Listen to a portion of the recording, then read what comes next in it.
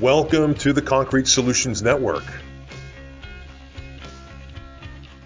Good morning and welcome back to the Concrete Solutions Network. I'm Chris Kader, your host, and on today's session we are going to talk about the topic of mock-ups and their importance.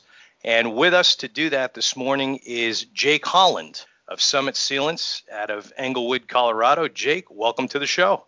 Thanks for having me. Absolutely. What we're going to do today in this mock-up topic is we're going to cover some of the more technically related aspects of the mock-ups. So mock-ups are, in my opinion, and Jake, I'm sure you could share the same sentiments, they're worth their weight in gold, so to speak, because what they'll do is they'll kind of predictively forecast and in an educated fashion give the client an idea as to what they can expect. And you can establish metrics for scaling the rest of a larger size job.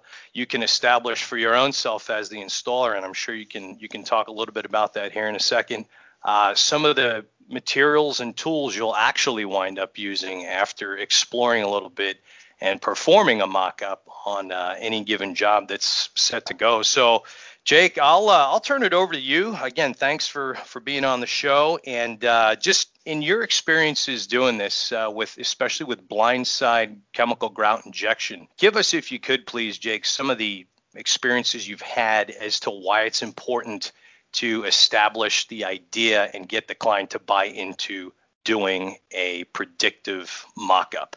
Yeah, so thanks again for having me, Chris. I think you hit it on the head. The mock-up is worth its weight in gold, and I constantly preach management of expectations, and that's the expectations of the owner as well as the expectations that we have as the installer throughout that installing application of the material, and knowing where our placement's going to be, what kind of travel we're having in the material. Do we need a low viscosity, super low viscosity? Do we need to cut it because the soils are absorbing a lot of it, and so we need to control our cure times and blow it back into the soil? And the mock-ups really tell you everything that you need to know throughout that process to make sure that when you expand it to the full application of the project, that you're achieving the results that you've told the ownership group that you can achieve, and not set a false expectation, but a controlled expectation for both the owner and yourself. And as you know, that's key, because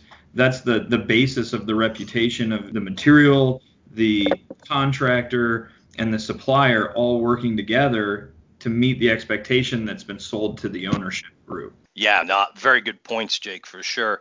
In terms of the patterns, for example, on a blindside injection, it's different, obviously, than crack injection. There's a different setup as the installer that you need to establish with respect to your port spacing. If you don't mind speaking a little bit about some of the actual distances and different types of varied setups that you could do and use on a blindside. What have been some of your experiences there, Jake? So, there's the diamond pattern, which is just as it sounds, right? You basically place your ports in the shape of a diamond across the wall. And, personally, I like to start out at like 18 inches on center as it relates to that port placement, and then have and that's horizontal. And then from your vertical application, your next port would be right in the middle of that 18 inches on center. Yeah. And that allows a little bit of the pancake pattern, if you want to call it that, on the backside of the wall to really intersect. The reason I like starting personally at 18 inches is because traditionally we're going to get that 18-inch travel on the backside of the wall. But what I can usually tell immediately with that 18-inch pattern is I'm looking for that port-to-port movement on the wall. And if I can get the travel to pass 2 or 3 ports, that's now telling me, 1, my pressure is on, 2, I'm getting phenomenal travel. And this is just another reason why this mock-up is so important, is because now I know, hey, I can go 24 inches to 36 inches on center. Yeah. With my diamond pattern, I'm reducing the cost to the owner. I'm reducing labor necessary for the job, and I know I've got the right material because I'm getting that port-to-port travel. Yep. You can also do the square pattern, and traditionally, if you start to get that great movement starting with that diamond pattern, you could really just go to the square pattern because you know that you're getting phenomenal travel there. Got it. And so that's traditionally how we like to look at it throughout the mock-ups. And that's really kind of the two major patterns is the square and the diamond pattern. Traditionally, like I said, we start with the diamond pattern and we check our flow rates. It has happened where I haven't even gotten port-to-port movement on an 18-inch on-center diamond pattern. Wow. And we've had to reduce that to an 8-inch on-center diamond pattern. And that kind of goes into what your substrates and your soils and compaction rates on the backside of the wall are. If you're injecting into the soil and you have a low compaction in the soil, you have a very angular gravel on the backside of that, you're not going to get phenomenal movement. And what we've found is traditionally we almost have to double inject each one of those ports, right? Come in, we need to blow a cut back into that soil, cure it extremely fast, but at a very low viscosity so that we get good travel into it. So that way we're not just dumping material into the soil and the gravel. And then come back, once you've blown that, come back now and hit it again with a super low viscosity that's going to have that pressure up against the wall, forcing it now to travel laterally, vertically, and we get that pattern now that we're looking for. If we can get in between like a bentonite waterproofing that was attached to like a lagging system on the backside of that wall, and we can drill our ports but not blow through that waterproofing system,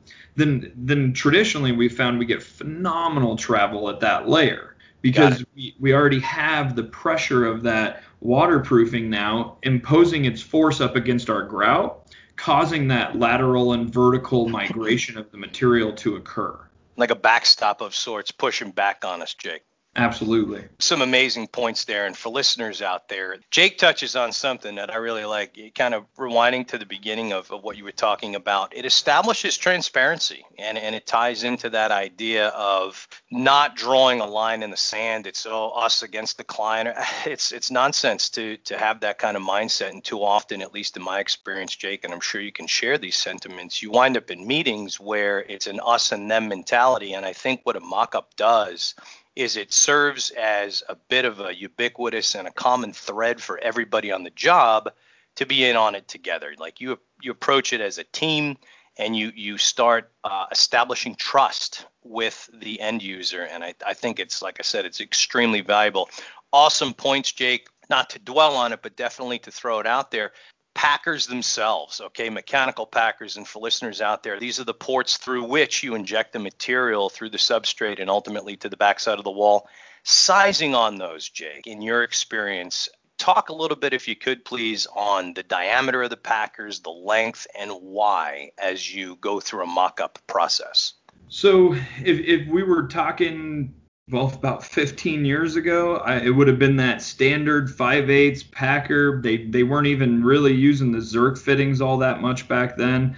And that's really what we did day in and day out. And nowadays, with the Zerk fitting, I don't ever see a need really to go above the 3/8 inch packer. I mean, maybe if the reality is with the Zerk fitting, there's just no need in my mind. That old 5/8 hole that you got to come back and fill and repair and take care of just isn't necessary anymore. So at least in-house here, we pretty much stick with the 3/8 inch Zerk fitting packers. They work phenomenal. We've been able to take those to great pressure.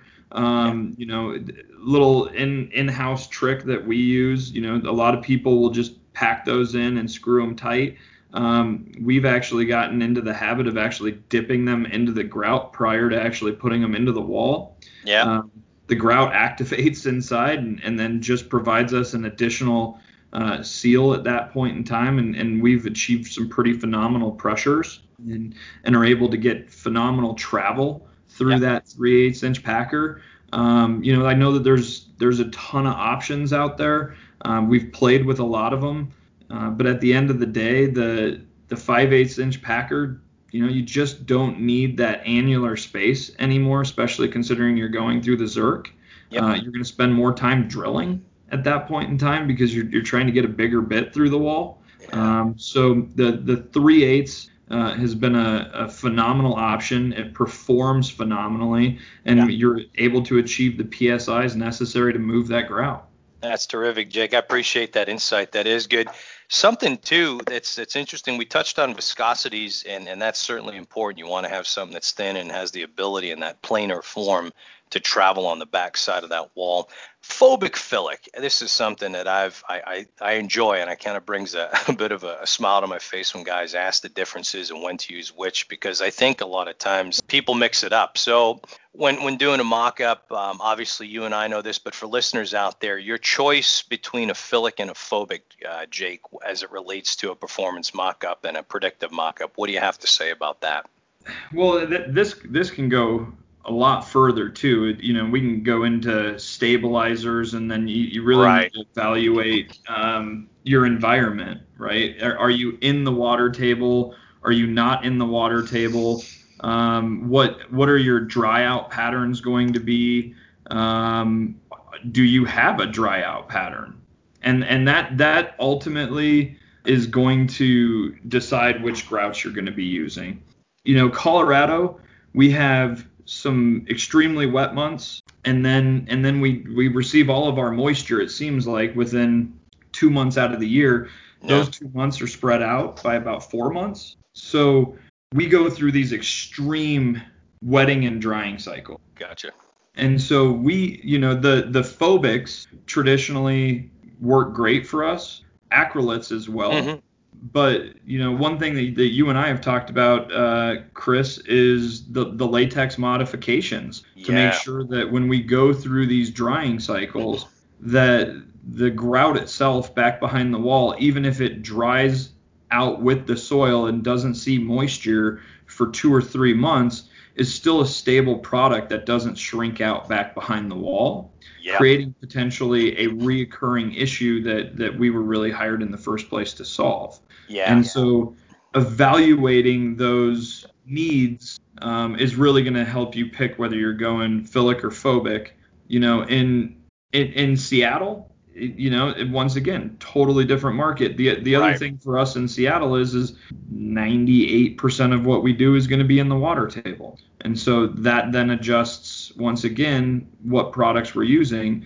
The acrylates have hit the market hard, and they've really changed our industry to the point where even iCry has had to, look at adjusting their briefs, the 710E grouting briefs, because of the acrylates coming into the market with such a strong force because of how stable those grouts really are. Europe has been really showcasing acrylates for decades, and that's because of some of the materials that a lot of what's out there and built in Europe are made of. You get several wides of bricks put together to make up these big walls that have been around for hundreds, literally, of years, where the acrylates are super thin and have to get inside and permeate and lock in within the substrate. I digress. This is, but all great points here. This is all good about the acrylates, and we can certainly cover that on another episode. Moving forward a little bit now. So you've shot everything, you've injected, okay, great.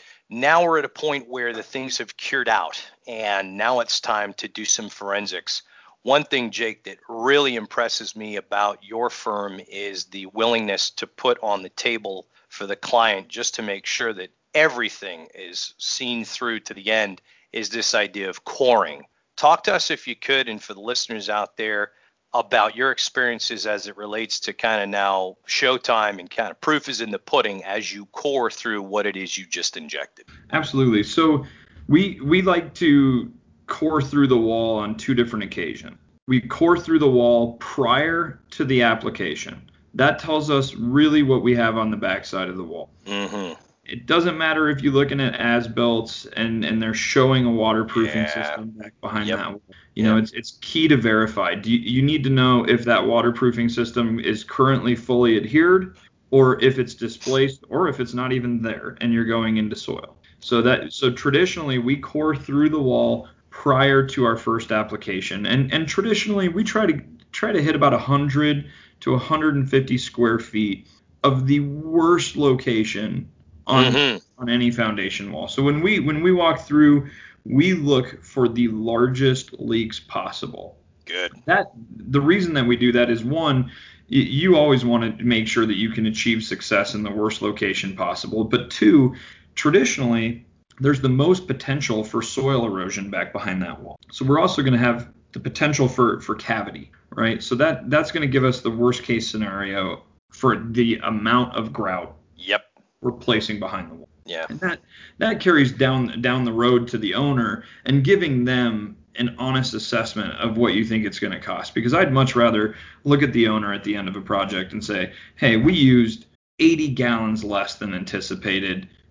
Port placement, we reduced the port placement. We're doing phenomenal. Yep. So once we get that core, we have a very good idea of what's going on behind the wall. Then we'll come through, we'll place the grout, we get everything cured out, and we come back and we do a couple random core samples. The goal traditionally is to get it as centered away from the ports as possible, because that's truly going to tell you that you had that overlap in the grout from port to port. Yes. We'll punch a 2-inch core through that wall, and the goal is to bring the core back through with the grout fully adhered to the concrete for ownership to see that the placement was achieved, and it was achieved in the hardest to access location because it's as far away from the surrounding ports as possible. Yep. Yeah, you're getting that travel. You're demonstrating a whole host of things there, Jake. Adhesion, travel, that's great. That's absolutely fantastic. I mean, I think that's a lot, because it's one thing to say what something's going to do and even demonstrating your port-to-port travel, but when you can go in and destructively, in a clean way, albeit, get what you've done and take a cross-section for proof, there's no better, in my humble opinion anyway. So I appreciate that. Jake, you've done a phenomenal job on touching some of the technical aspects of mock-ups. Again, it's been a pleasure having you on board this morning and talking about the value of mock-ups and how to go about doing a blindside injection mock-up. So important to be able to get everything out in the open early, have transparency on the project, and establish that trust with the client. Jake, I want to thank you again on behalf of all of us here and listeners out there. You've received some very good expert analysis and technical explanation this morning from Jake Holland at Summit Sealants. Thanks again, and enjoy the rest of the day, Jake. Appreciate having you on the show. Thank you, Chris. Appreciate it. You bet. Bye-bye now.